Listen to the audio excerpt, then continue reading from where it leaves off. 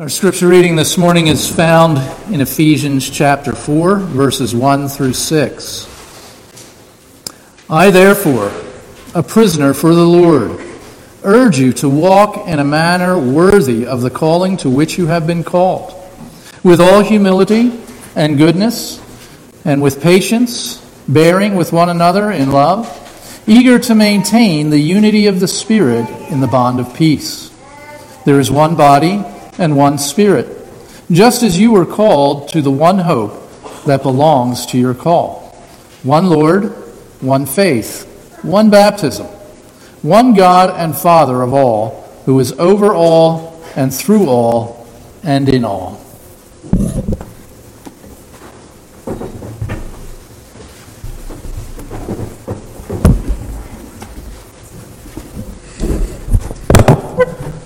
Let us pray. Father God, we come before your inerrant word, your perfectly holy word. And in these verses, Lord, are depths that cannot be fully appreciated in any one sermon, Lord, but help us to taste and see the goodness of God through the preaching of the word this morning. We ask this in Jesus' name. Amen. What a great passage this is for our day and age.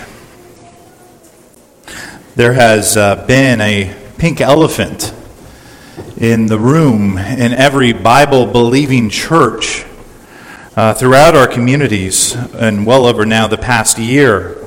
A lot of cultural debates are bleeding into the church, into our churches at this moment.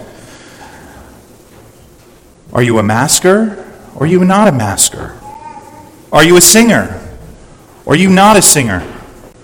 Are you a meet-in-person church? Or are you a stream online church? Or maybe both? Are you a sign-up sheet to worship church? Or a non-sign-up sheet to worship church?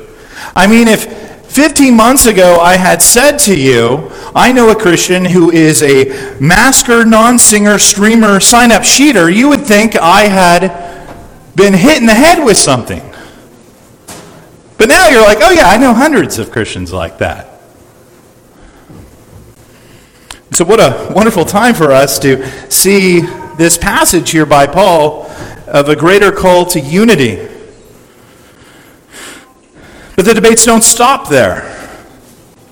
Should churches be judging everything through the lens of skin color? Should people be repenting or receiving something over the amount of melatonin in their skin or lack of melatonin in their skin? Because they're either part of a privileged class or an afflicted class. Or should we just avoid these kinds of distinctions? I believe Paul, as we've already seen in the previous chapter, comes out on the side of avoiding these kind of melatonin-based decisions. But still, this is becoming a part of the church's, the broader church's discussion. How about this? Should churches be commenting on marriage practices? On things like sexuality? And or should a church publicly promote or even talk about things like same-sex marriage or transgender lifestyles in the public square or even at pulpits? You know that will offend people? Shouldn't we just stay out of it altogether? And as churches begin to form their positions along these current cultural dividing lines, it's going to cause some shifting within the church. And this isn't all that new. It's not new in church history. It happened at the time of the apostles. Even Paul himself, at one time, he splits ministry from Barnabas and John Mark over differences. But they still have a unity and love. Even in Old Goshenhoppen's recent history, a little over a decade ago, this very church was in a denomination that continued to go one way socially and culturally and politically, regardless of what the scriptures say. And this church, of course, decided to pull out of that denomination in order to preserve certain boundary markers, to find a certain unity in Christ. And so these types of things, and also the speed by which we see these kinds of questions arise and the church has to deal with, begins to cause us to ask, where is unity found? Now, on Thursday morning, a variety of pastors will be here for the second time in a month from a variety of backgrounds. We'll all be gathering, we'll all be fellowshipping with one another. Last time we had Pentecostals, we had Eastern Orthodox, we had Presbyterians, we had General Reformed, we had Lutherans, we had Baptists. Oh my, we had this collection of people in this unity. And honestly, it's been one of the great gifts coming out here to minister at Old Goshenhoppen is this collective group of pastors and the fellowship we can have even though we come from a variety of faith traditions. And there really isn't arguments and there really aren't divisions. And we do talk about quite profound things. Last meeting we talked about how certain pastorates have members that now want to be called by different gender terms than the one they were born into. And so it becomes this encouraging thing, but what is that unity? What is that unity that unites us? Because, and the unity is that we're willing to admit that not one of us pastors has perfectly mastered the Scriptures. That we know everything there is to know about the Word of God. However, all of us, regardless of denominational leaning, are ultimately mastered by the Scriptures and the one in whom they proclaim, the good gospel that it shares. We recognize that we don't need to quibble over certain matters of head knowledge because we all embrace the same head, that is Christ and His Word. That kind of idea will become a cornerstone idea for the biblical description of unity. We don't surrender the Word. We don't become ashamed of the gospel. We don't become ashamed of Christ. We keep our fidelity to Christ. And with those not ashamed to be found in Christ, we share a great unity with. So our passage today will help explain why troubles, first, are not an excuse to avoid pursuing unity. Second, this passage will help tell us the four qualities that help complement our Christian unity. And then third, we'll learn how the key to unity is that God is the driver of it. So let us begin first with the fact that we never have an excuse to forsake unity. Now, as we've remembered several times over this series, Paul's in prison as he writes this letter. And Paul's not in prison for driving a chariot while under the influence. He's not in prison for robbing a bank, not for physically assaulting another individual. Why is he arrested in this letter of ours? He's arrested for a thought crime. Those old enough to remember the blight of communism, of the Cold War, don't forget, Karl Marx isn't the inventor of governments that arrest people for thought crimes. History goes back much further than that. It doesn't require communism or fascism in order to begin arresting people for thought crimes. Paul had the audacity to believe that a Jewish carpenter who died on the cross was actually God, and this encounter so changed Paul in how he would act, both in private and in the public square, that through a series of events that Paul's already made clear in this letter that God ordained, he's now arrested. Which means that Paul's day was a day of conflict. It was a time period of great tension and a time period of great hostility towards specifically Christianity. Paul's not writing these things from some catbird seat but he's writing these things after having been arrested for a thought crime that Rome did not like within its republic. Paul, in the modern vernacular, is writing this as an oppressed person. Now, we live in a modern world that likes to judge people's oppression. There are even universities and organizations that have built formulas in order to grade out people's oppression scale and try to divvy out based on oppression. So as my brother, who's here in worship, we like to joke, we are like the F- of all F- on the oppression scale. We grew up spoiled brats in La Jolla. We are both heterosexual men. We're white. We're both happily married. We both have 4 lovely kids.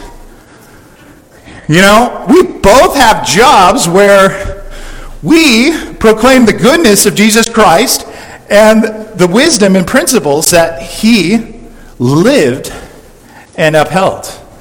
Don't you know that's the cultural dominant practice? We're F-minuses.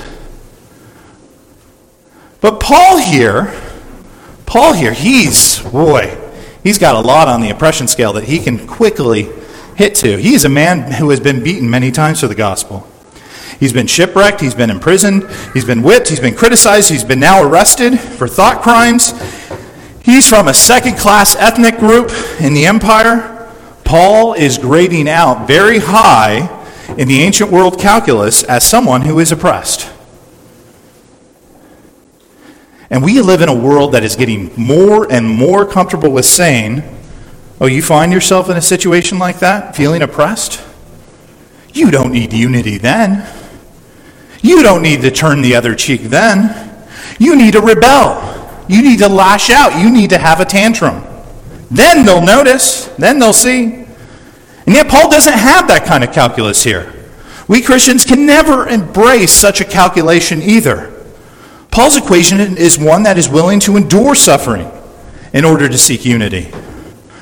Paul, from his persecuted position in Rome, declares in verse 1 of our passage, I urge you to walk in a manner worthy of the calling to which you have been called. And that word worthy there in your ESV translation, that comes from the Greek word akios, which at the root of it, the root word of that, means in the Greek weighty. So another way to translate what Paul is trying to get at the beginning here in chapter 4 is, in the weighty moments of life, in the ones that there are real challenges, don't forget how you've been called to live. There is no hall pass where we get to ignore the kinds of things we've been called to have and to be guided by in the Christian life. The world might give hall passes for certain kinds of lifestyles and decisions. The world might want you to focus on your victimhood and make that the central guiding post of your identity. Or if you're like me, your privilege. I mean, I get to live in a parsonage rent-free, even though my kids don't turn off the lights and the electric bill is paid. I am spoiled.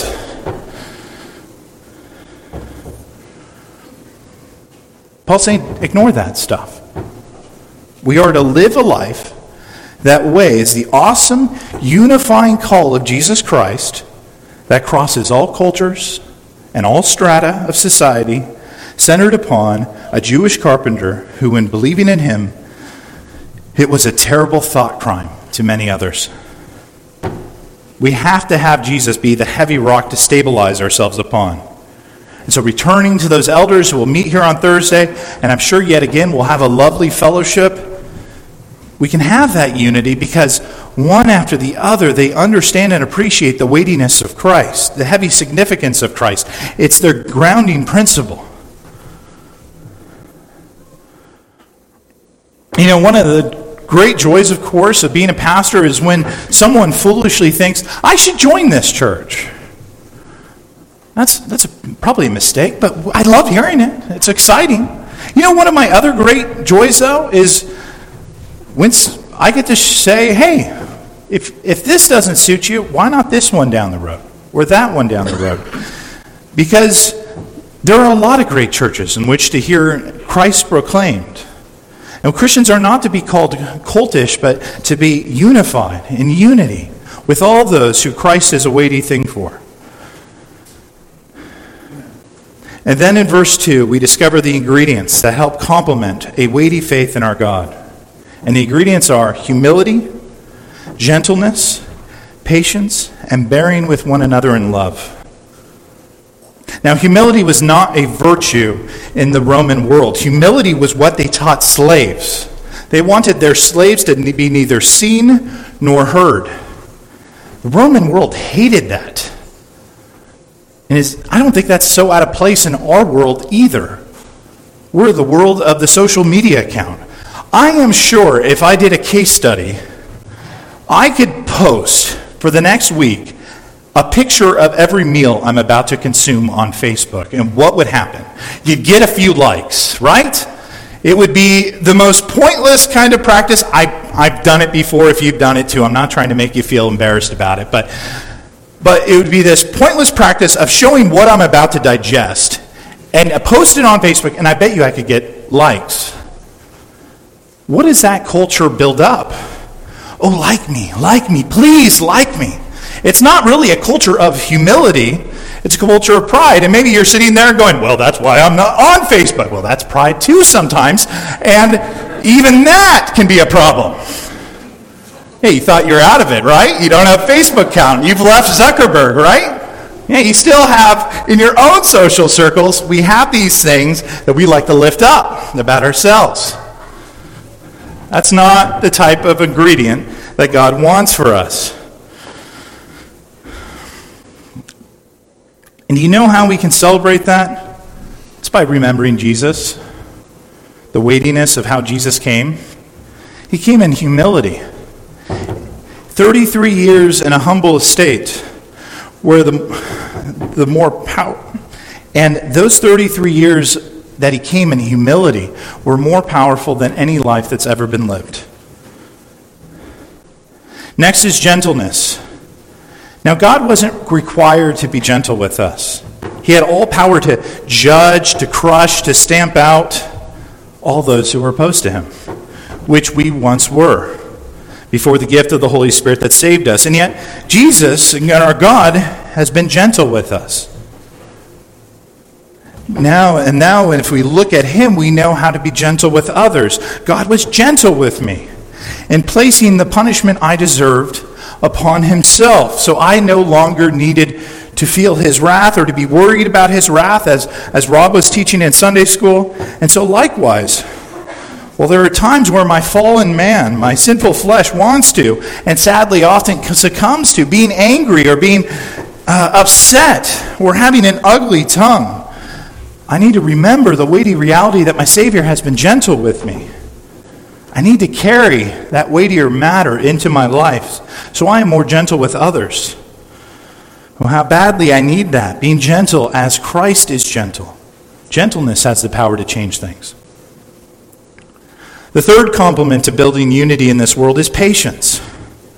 The ability to wait on people to change. Even a fool knows a baby will be in a diaper for a couple of years.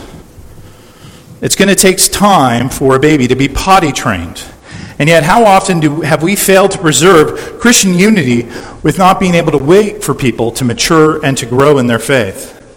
In an instantaneous age where we're not made to wait for many things anymore, this is another area where our culture is going to struggle. Outside these walls, we want everything faster. And some of you, even inside these walls, we want everything faster, myself included. Speed rules the day. And yet my Lord and Savior, for me, I can just profess, he waited 19 years for me. And then as the Holy Spirit blessed me with repentance, I've now lived more than half my life as a believer now, approaching 40. He still waits on me with so many sins that I still struggle with. And he waits for you too. He doesn't want to give up on me. He doesn't want to give up on you. And so we both are not to give up on others. And they make us wait. One of the great stories of this, of course, is St. Monica. 30 years she waited for her son. Her son, in one sense, was one of the great arguers against Christianity, rhetorically. Until finally God answered this mother's long wait and made Augustine, outside the apostles, truly the greatest theological mind, probably of church history. Our God is patient, and we too need to be patient. Lastly, we need to be bearing with one another in love, and that seems like patient again. But actually, the Greek word here is akeno, and it only appears in one way in the New Testament. It appears 4 times, I believe, through Paul's letters. And it means to tolerate someone who is difficult and foolish.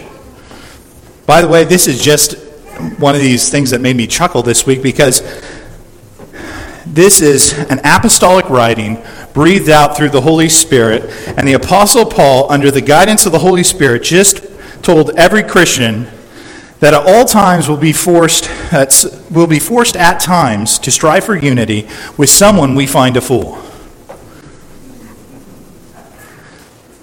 I mean, if we really want to get uncomfortable for a moment,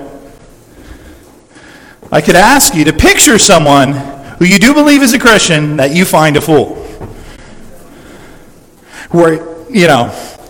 And some of you don't even need to close your eyes to do that. You can just look up here at the pulpit because I'm the fool you think of. And that's okay. But I digress.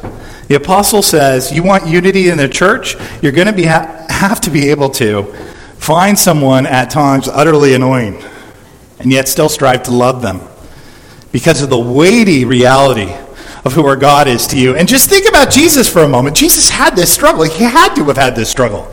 Because what did his disciples do throughout their lives? His life, his ministry. They say the wrong thing at the wrong time, constantly. And Jesus is, again, gentle with them. He's humble with them. He's patient with them. He does not cast them off. He waits upon them. He's a good God. And so these are the ingredients that the Holy Spirit uses in order to create unity in churches. And likewise, if we reverse the ingredients, the Holy Spirit is not going to desire to do much with that. If we are prideful, if we are brash and rude, if we are impatient and always quick to anger, if we have zero tolerance anytime someone is foolish, that's not what the Holy Spirit's going to use. So now we have the four ingredients that help create unity. And then the Apostle Paul begins to center all of this upon God. Which means that the goal isn't unity just for unity's sake, or peace for peace's sake. The goal for unity is for the sake of God wanting unity in the midst of believers of Him. We are called to a God-centered, Spirit-driven unity. And not just some general universal idea, but centered on the God of Scripture. Remember, this is the same Paul who reminds the pastors of Ephesus before he leaves in Acts chapter 12, verse 30, that people will try to come along and get you to distort the truth about God.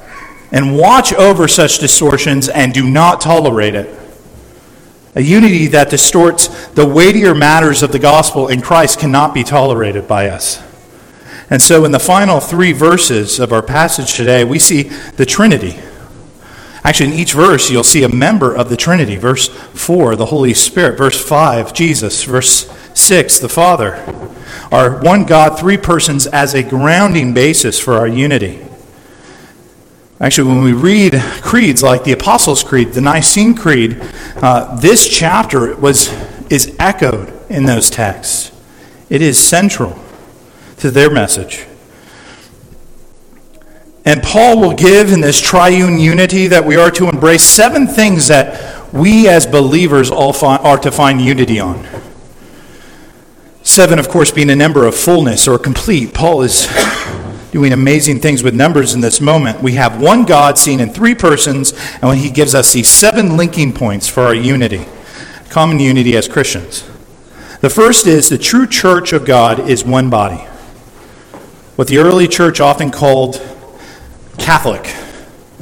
There's this ancient creed that the church subscribes to. If you've never read it, I suggest you do so. The Athanasius Creed. And the early church was defining who was a part of the universal church. What was Catholicity?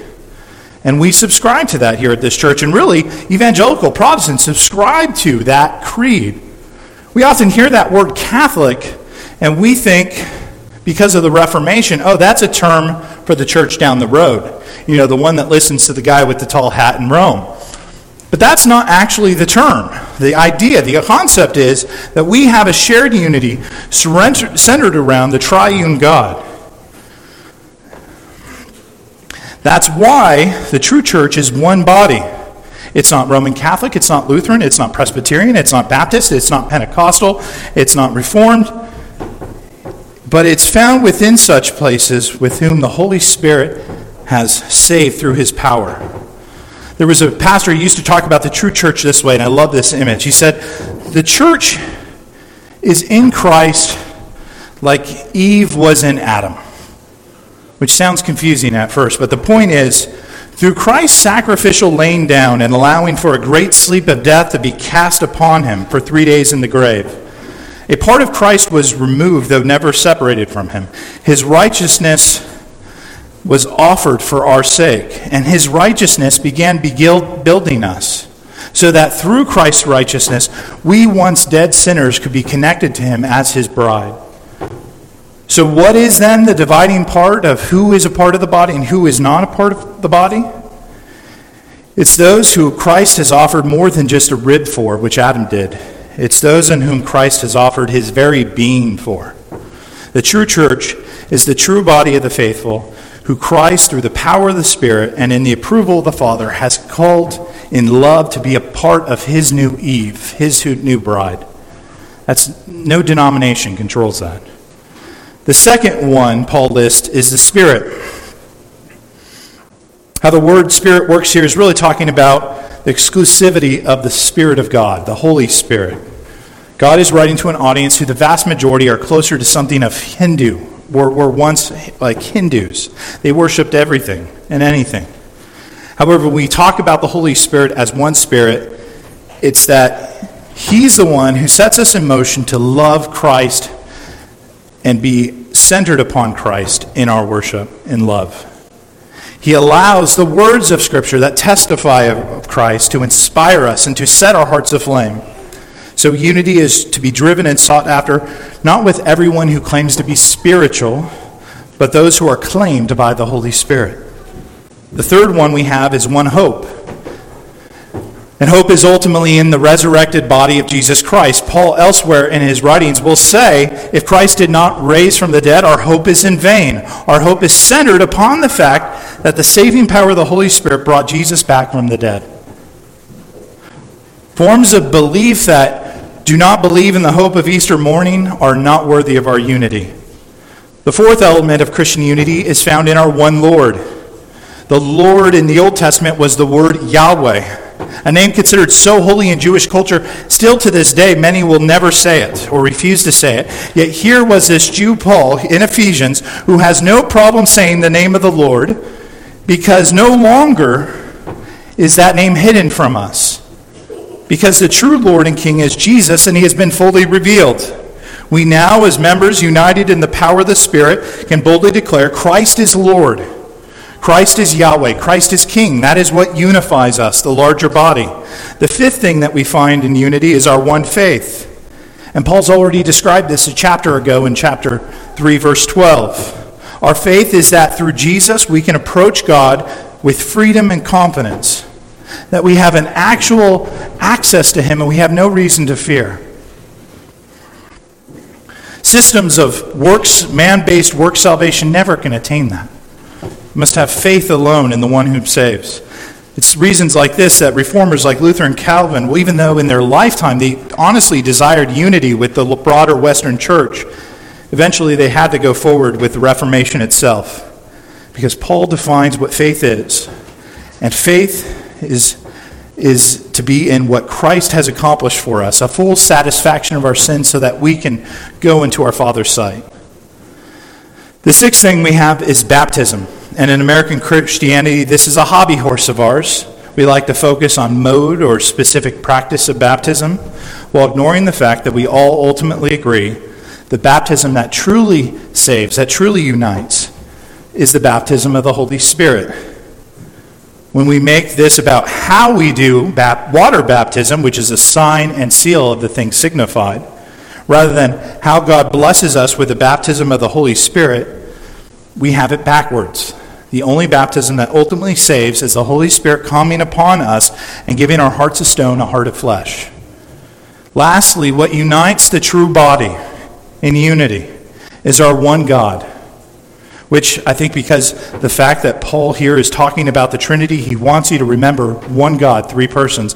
But also he goes on to declare and talk more about our Father, who is over all things, who is through all things and in all things. So one God means one God. There's an exclusivity to Christianity. It's a specific God who has revealed himself. But then, Paul's point about the Father here is that the Father has command over everything, and everything means everything. God is not at the mercy of anyone or anything. Even if you're locked away in prison for a thought crime, as Paul is, he's in command. Even if you're frustrated with the state of the world, he is in command. Even if you're angry with a fellow foolish believer, he is in command. And in his command, he is calling to us to have unity with our fellow brothers and sisters in Christ. He is calling us to love boldly and wisely with humility and grace, to see his larger unifying work that isn't found in any one specific pulpit or chair in the world, but is universal and through the ages and will go on through eternity. It's been graciously given to us by God, this unity. And it's a unifying message in a divisive time. We have a God in whom we can hold on to in unity with others because he was first united in saving us, those whom he was patient with and humbled himself for. What a wonderful reason we have to find peace in this moment of life we find ourselves in. Through Jesus Christ our Lord. Amen? Amen. Let us pray. Father God, we look out at the world, we look out at news, we look out at so many things that cause division, and it also, Lord, sweeps us into it, where we sometimes get captured and caught up in that division. Help us to strive for unity within the larger universal church, to embrace our brothers and sisters, to give them, to love them well in this moment, in moments of hostility and hardship, in order that we might better reflect the God who was oh so gracious with us, even though we did not deserve such love. I ask this in Jesus' name. Amen.